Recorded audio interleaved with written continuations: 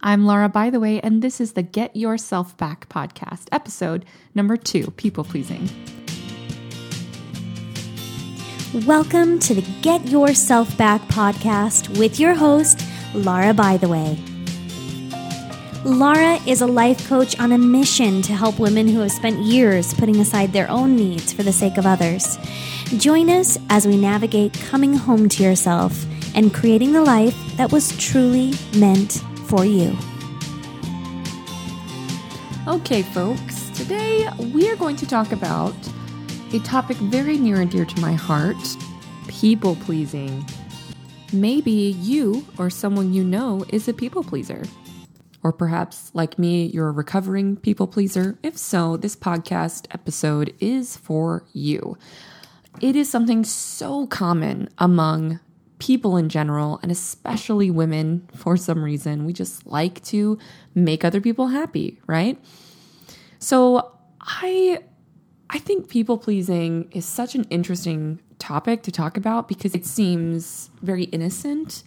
It seems like it's not a big deal, that it isn't really serious, and that it doesn't really hurt anybody, right? You're people pleasing. You're making other people happy. Why is this a problem? Well, if you're a people pleaser, I think you know the answer to this question. The problem is you're exhausted all the time. You have little to no boundaries, and you lose your sense of self entirely. And you're constantly either sad or angry or numb, and you're not really sure why.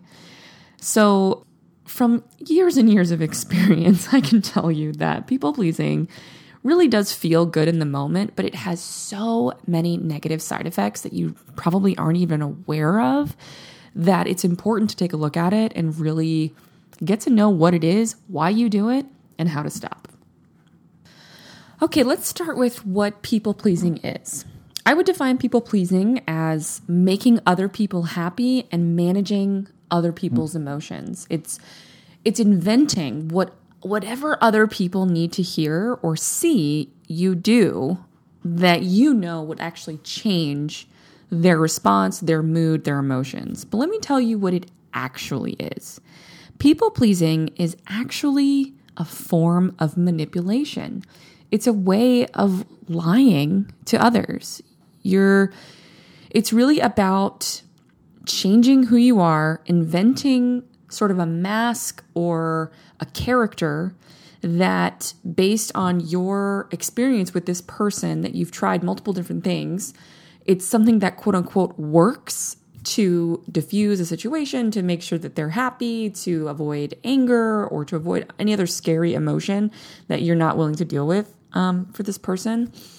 And let me tell you what's going on here. It's really not about making them feel better. It's actually about manipulating them so that you can feel better.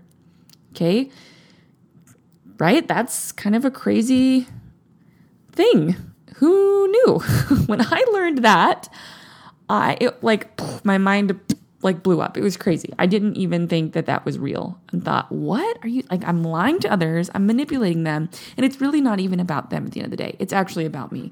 Because when you make someone feel better, then you have permission to feel better. You have permission to feel better. So when someone is no longer angry, then you can stop feeling anxious or scared. When someone is no longer sad, then you can stop feeling like it's your fault, or you can stop feeling uncomfortable that they're sad, or whatever emotion they're experiencing that you don't want them to experience. It's about you. It's really not about them at the end of the day. And so people pleasing really does feel innocent and fine, but it's a sneaky little counterfeit way of relating to other people in the world. And here are some negative side effects of people pleasing. There's a lack of true intimacy. When you're lying to someone, when you're manipulating them so that you can feel better, then you're not really showing up as your authentic self. You're showing up as some invented thing to change their behavior or their mood. And then they don't actually know the real you. So how can you have real intimacy in a relationship if you don't even know who you're dealing with? And like I just said, authenticity, how can you be authentic with a person if you're always manipulating them, if you're always lying to them and showing them something that isn't real so that they can avoid feeling a certain way that makes you feel uncomfortable. Another side effect that's negative of people pleasing is having a lack of boundaries, because you are so willing to make this person feel better that you will do whatever it takes. You'll do whatever it takes. You will lose sleep. You will do things you don't want to do. You will stick around talking to them for a lot longer than you want to. You will give up things that are important to you, like maybe doing the dishes or being home at a certain time or being there for others or who knows. But you are giving up things that are important to you in order to make other people happy. And what that does is now you have no boundaries, or, you don't really have strong boundaries, and your sense of self is decaying. Because it chips away at you little bit by little bit until you look in the mirror and you have no idea who you are. You have no idea what you're doing, what's going on. You've lost your sense of self. You also are exhausted all the time. You're anxious all the time, because when you start people pleasing one person, that's kind of how you relate to most people in your life, because any sign of negative emotion, your brain naturally picks up. It's trained to pick up threatening things. And so negative emotion that's coming from lots of different people will get picked up by your brain. And so you're constantly anxious about other people's emotions all the time. So imagine the latest family get together you had. What was your anxiety level? I bet it was pretty high. Or perhaps when you were at work and things got really uncomfortable for whatever reason, your anxiety went up. So if you're a person who feels like you have a lot of anxiety and that's just who you are, and you kind of identify with some of the things I've talked about, I wonder if it's less about I have generalized anxiety disorder and more about I am so attuned to other people's emotions that I have to constantly be on the lookout. I have to constantly be vigilant about everything going around me so that I can manage it, so I can control it. And then sometimes you lash out randomly, seemingly without any prompting, rhyme or reason, any sort of trigger. And you just you're fed up and you really don't know why you're angry or why you're upset. I can tell you I've experienced that myself on many occasions.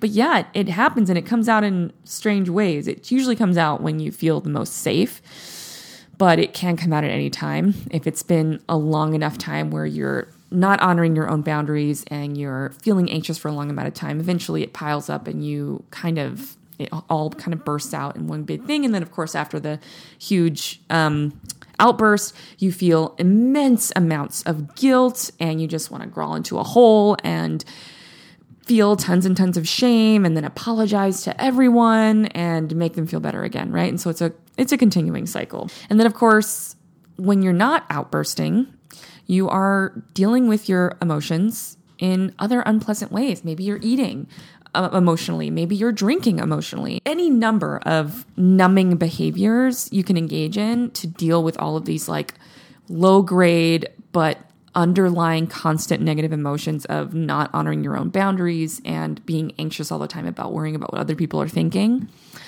because you're constantly in that vigilance fight or flight response when other people start showing negative emotions. So that's a lot of negative side effects. That's a high price to pay for trying to make other people happy. And, if it was just making other people happy, maybe we could make an argument that sure, it's just fine. But look at all these negative side effects. It's a net negative situation. You are suffering if you are a people pleaser. Trust me. Okay, so let's talk a little bit about why you became a people pleaser. People pleasing arises usually out of, it's a survival technique. You learned how to do it. Your amazingly clever and adaptable brain found yourself in a threatening situation emotionally, and your brain invented a new way to keep you in control and to manage other people's emotions so that you feel better, right? And it's brilliant, when you think about it. Unfortunately, it just happens to have some negative side effects. But think about, your childhood or think about perhaps your relationships growing up or in your early 20s during those times. I mean, usually people pleasing develops out of either traumatic situations or abusive situations. You just are naturally sensitive to other people's emotions, and you've been in situations where, that those negative emotions of other people was really threatening to you. And this was just a really great way for you to deal with it because it works, right? You feel better when people calm down, when you're able to invent the words, say the things, do the things, and they calm down or they change their mood. And then you're like, whew, everything's fine again, right? It's really a brilliant way to survive. Children come up with this really young. If you're listening to this podcast, it's because you probably need to learn how to stop being a people pleaser. I give you permission right here, right now, to stop being a people pleaser because it is going to cause you more and more damage. And I'm telling you, it's not worth it. It's worth it to be authentic. It's worth it to be vulnerable, to have true intimacy in your relationships because you really don't have to manage other people's emotions. Okay. So this is how to stop. If you want to become your true authentic self and stop people pleasing, then the solution is to really come back into yourself, have true love for yourself and compassion on yourself. Understand that it makes total sense that you developed this really clever technique to deal with your threatening surroundings, right? But there is a better way, and you can look at your past with understanding and compassion and do your best to move forward. The next step is to simply allow others to be uncomfortable, to experience their negative emotions. If someone is angry, it's okay that they're angry. If someone is sad, it's okay that they're sad. If someone is pissed off or upset at you for some reason, that's okay. They're allowed to feel that way. Even if they blame you for their emotions. Let me be clear. Even if they blame you and your actions for their emotions, they're still allowed to feel that way with you not having to do anything about it, right? Because it's not your job to manage another person's feelings ever. Never your job to do that. Because the truth is, you can't manage other people's emotions anyway. You think you can, but that's not real. What you're doing is taking away someone's ability to manage their own emotion by doing it for them, when in reality, they're the ones managing it the whole time. And they just like that you're doing the work, right? So sometimes you may have run into this situation multiple times where you are trying to manage other people's emotions and you just can't win. If you've ever felt, I really feel like I'm just between a rock and a hard place and I just can't win because no matter what I do, no one's gonna be happy, right? And that's just true. So let go. It's okay. It's okay for them not to be happy. It's their job to manage their emotions, and it's your job to manage yours. So if your boss at work is really mad for some reason, he or she is allowed to be mad because they'll deal with it. You don't have to get anxious about it. You can just go on with your work and just repeat to yourself, it is not my job to manage their emotions. Ever. It just isn't. So the next step is to practice being authentic as often as possible. Tell the truth. Be willing to deal with someone else's discomfort, which is really, honestly, being willing to deal with your own discomfort. Because someone else's discomfort doesn't actually make you feel a certain way. That's just them feeling a certain way. You cannot jump into their body, right? You see their emotions, and then your brain is so trained to react a certain way when you detect certain emotions in other people, but really it's a totally neutral circumstance. Someone being upset has nothing to do with you, never has, never will. It's about their interpretation of what's going on in their circumstances. They are having thoughts that are causing their feelings. You cannot have thoughts for other people. That's just not possible. You can only have thoughts for yourself. You cannot have thoughts for other people. Therefore, you can only have feelings as a result of only your thoughts, not other people's thoughts, not other people's emotions, not other people's words. It's just not a thing. You think it is, but I promise you it's not. So be willing to deal with your own discomfort. It might be uncomfortable for a while to see someone being upset that you're used to people pleasing, but if you allow them to be uncomfortable, it will really set you free. And if you allow yourself to be uncomfortable, it's okay. Maybe you're feeling a little bit anxious and because they're upset. That's okay. Just feel the anxiety in your body, take a deep breath and let it go. It's not your job and it's okay. And it's really important to be vulnerable because vulnerability and authenticity really go hand in hand in having true relationships. If you listen to any of Brené Brown's work, you understand that vulnerability truly is the key to real intimate relationships. It's how you can be your authentic self and truly show love for other people. When you are really who you are and your authentic self, you are actually showing more love to that person than if you were people pleasing them. I promise you that's true. So, what does that mean about how you treat others? Well, it doesn't mean that you don't care about others or that you treat others badly. It means that you're not having a panic attack when someone seems to be upset at you. It means that you get to decide how you want to show up in the situation based on who you want to be as a person and not what you're afraid of. So let's give an example where we see people-pleasing in action and what the opposite of people-pleasing looks like in a specific scenario. So I had a client recently who shared with me this experience, and I want to share it with you now. So let's say your spouse is really upset at you and feels that it's super unfair that you are leaving him with the kids and going out with your friends as a way to blow off steam, reconnect with yourself, and take a break from your life as a form of self-care. Now, in this situation, a people pleaser would probably be so stressed by this that they would cancel their time with friends and say whatever they have to say to make their spouse feel better so that they're not mad anymore. Or alternatively, they go out and do the thing of self-care, but they're so stressed and anxious the entire time that it's really not helping them achieve the thing that they set out to do in the first place, which is to meet their own needs. So you come home and you say what you have to say to make your spouse feel better. So the spouse feels better. But how do you feel?